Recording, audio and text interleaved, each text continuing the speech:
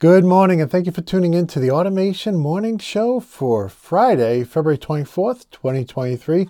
Happy Friday, everyone. My name is Sean Tierney, and as we do every day, let's go ahead and start by taking a look at what's new in industrial automation. And first up, we have a new article from the folks over at Cognex, and this talks about the differences between barcode quality software and actual barcode verification.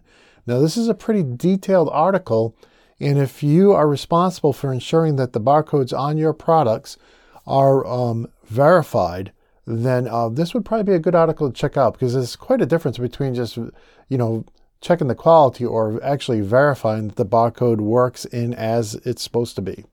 Next up, we have a new article from OnLogix. They have a pretty good article about Windows 10 IoT. Now, I know we've all heard that name, but I really never knew what Windows 10 IoT was, except that maybe it was a stripped down version of Windows 10. And in this article, they actually go through it in quite some depth, talking about, the longevity of it, talking about the requirements for updates and whatnot. And so if you're ever curious on what makes Windows 10 IoT different than, let's say, Windows 10 Professional, this is a great article. I would encourage you checking it out. From there, I want to go over the software toolbox. If you're using their top server, or you're going to be using it, this is definitely an excellent article. It talks about the differences between the client and server roles, and it also has a link in here to an excellent video. Like if you've never used top server, there's an excellent quick start video that kind of goes through and explains not only it, but the different services as well. From there, we'll go over the DigiKey. Now, I thought this was an excellent, pretty in-depth look at brushless direct current electric motors and how, a better way to commutate them. And, not that you're going to be applying this in every day in your job, but still, I thought it was a very good technical refresher on some motor theory. And it may be something you want to, pass on to either an apprentice or maybe, a youngster who has a science project coming up and they're going to be using motors in it. But I thought they did a really good job kind of going through the theory and how things work. So from there, I want to go over to our product spotlight. Today, I'm spotlighting my Logix Book of Knowledge.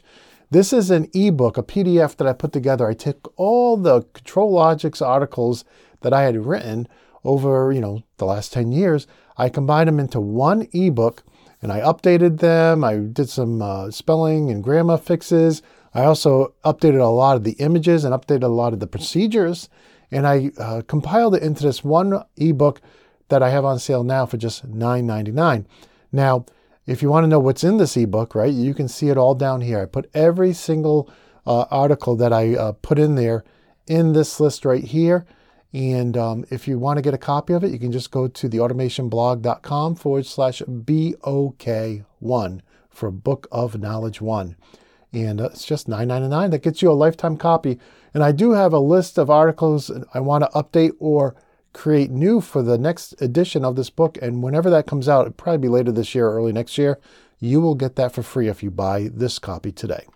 So with that, I want to go over next to downloads. I did find a new download on Rockwell's sample code website. I've been checking this since the beginning of the year, and this is the first time I found a new one. And this one is an IEC 104 bit of sample code. Now, I didn't really know what that was, right? So after I downloaded it and I opened the zip file, I found this PowerPoint inside of it. And it kind of goes through and explains that this is a communication protocol for transportation typically, and really goes through a lot of the details. Now, one of the odd things, though, I found with this was that the PowerPoints are dated 2011 and 2014, and the newest file in the zip file is 2019. So if we go back over to the sample code website, there's really no additional information about this file. So I'm not sure why it just showed up on the sample code website now, but you can see it was uploaded on February 21st, 2023. So in the last couple of days. And if you want to check it out, if you have any IEC 104 communications you need to do, now I will point out that they do mention in this sample code that the lowest model you can use is the L19, and that's a memory requirement, my understanding is. So L19 and up. So in any case, I wanted to share that with you this morning. And now I want to go over to our pub crawl. And today I found two new publications. The first one is the very, very excellent S7 1500 ET200MP. That's the local I/O for the S7 1500 manual collection. So this is all of the manuals that relate to those two product lines in one PDF. And it's an excellent book. I definitely recommend this to all my students, and it really has everything you need to, get up to speed on the S7 1500 and actually maintain it, use it, and troubleshoot it. So definitely, if you have S7 1500s in your plant, this is a great PDF to have on your hard drive. And from there, we also found a manual over on the Emerson website. This is for the Fisher, I believe, MR98, and it's the instruction manual for those regulators. And if you're using those, be aware that there's a new instruction manual for that product. From there, I want to go to our very first news tip that actually came in a few weeks ago and I missed it. And so, but I want to thank Brandon T for sending it in. Brandon is a very passionate automation expert. And he sent me in a very nice message when he submitted the news tip. And it was about Wago. And we actually saw this, but they announced it on their site. So we check this every day with all the other websites we check. And you can see recently Wago was just talking about positions. A lot of companies do that at the beginning of the year. This person was announced to be in this position and whatnot. Not something very interested for most of us technical people. But in any case, this was announced back on December 27th during the middle of the holidays. And so we didn't cover it in a show because it was already old by the time we started doing the daily shows here this year. But now that Brandon sent that in, I thought it was a good opportunity to go back and take a look at it. And Brandon sent in, and these links are at automate.news. Brandon sent in two links to two manuals. The first is the new product release, and this really talks about, if you have a PFC 200 series CPU from Wago, PLC from Wago, you can now program it with CodeSys 3.5. Now, my understanding is you need a firmware update, and you will likely need to update your eCockpit so you can convert the code to CodeSys in a painless fashion. But in any case, if you are going to just start from scratch with CodeSys, you would just need the firmware update. But in any case, this does a great job explaining it. And the other document he shared was the migration guide. And this is actually pretty in-depth, and it talks, look, if you really want to go ahead and migrate an existing system from eCockpit over to CodeSys, then this is everything you're going to consider. And I thought it was a very well done, very detailed document. And like Brandon said, it's not often you see a large vendor like Wago support free software with one of their main lines, right? And so seeing that they were selling the eCockpit, but now they're opening up, and saying, hey, if you want to use CodeSys and they're a developer, you can now do that. I think, and I agree with Brandon, that's a pretty nice thing for them to do and pretty amazing. And I guess eCockpit is actually based on CodeSys. So I have a friend who works at Wago, and I'm trying to get him on the show to talk to us more about what's new and exciting there. But in any case, I wanted to share that story with you, and I want to thank Brandon for sending it in. From there, we're going to go over to our featured audio-video file of the day, and this is a Q&A from back on the morning show on the 21st, where I talk about a reader or user who had a problem. He kept changing his Compact Logic's IP address, and whenever they cycled power, it came back with a different IP address. And so I walked through BootP, DHCP, non-volatile memory, and other things other thoughts that I had about his problem that could be causing it, including maybe just another one of your staff is doing it because he thinks it's supposed to be the other IP address. But in any case, from there, I want to go over to what's coming. And this afternoon, I'm releasing the how to export, edit, and import tags in Factory Talk View Studio. That's a segment from a previous morning show. And so that will be its very own episode here this afternoon around 3:30. From there, we'll go over to events. Horner has another event coming up on Tuesday, the 28th. And this is how to use shared I/O with their PLCs, or what they call their all-in-one control system.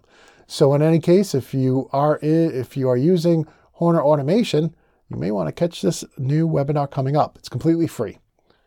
And from there, I want to go over to our community corner. And if today is your birthday, I want to wish you a very happy birthday. I hope you have an awesome day. Isn't it great having a birthday on a Friday? So happy birthday, happy Friday. Hope you have a great time. And if your birthday's this weekend, I hope you have a great birthday this weekend.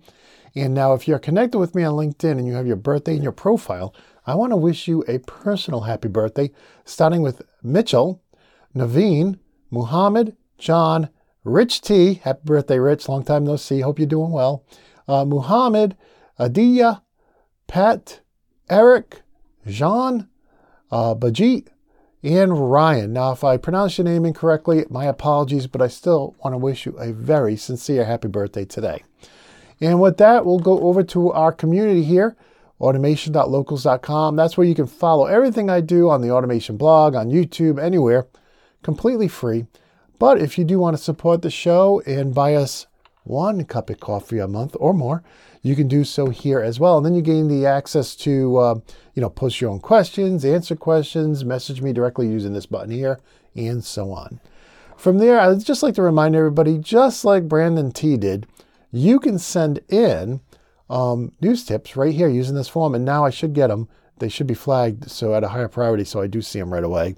And also, if you're a vendor or you talk to a vendor on a regular basis, please ask them to consider sponsoring our show. We do have one sponsor right now who's going to be sponsoring the month of March.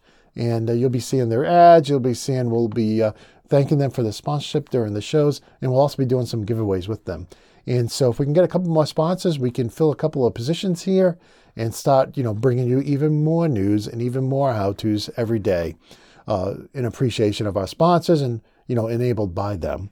So from there, we want to go over to automate.news just to remind you that every single link we talk about in the morning show is right here.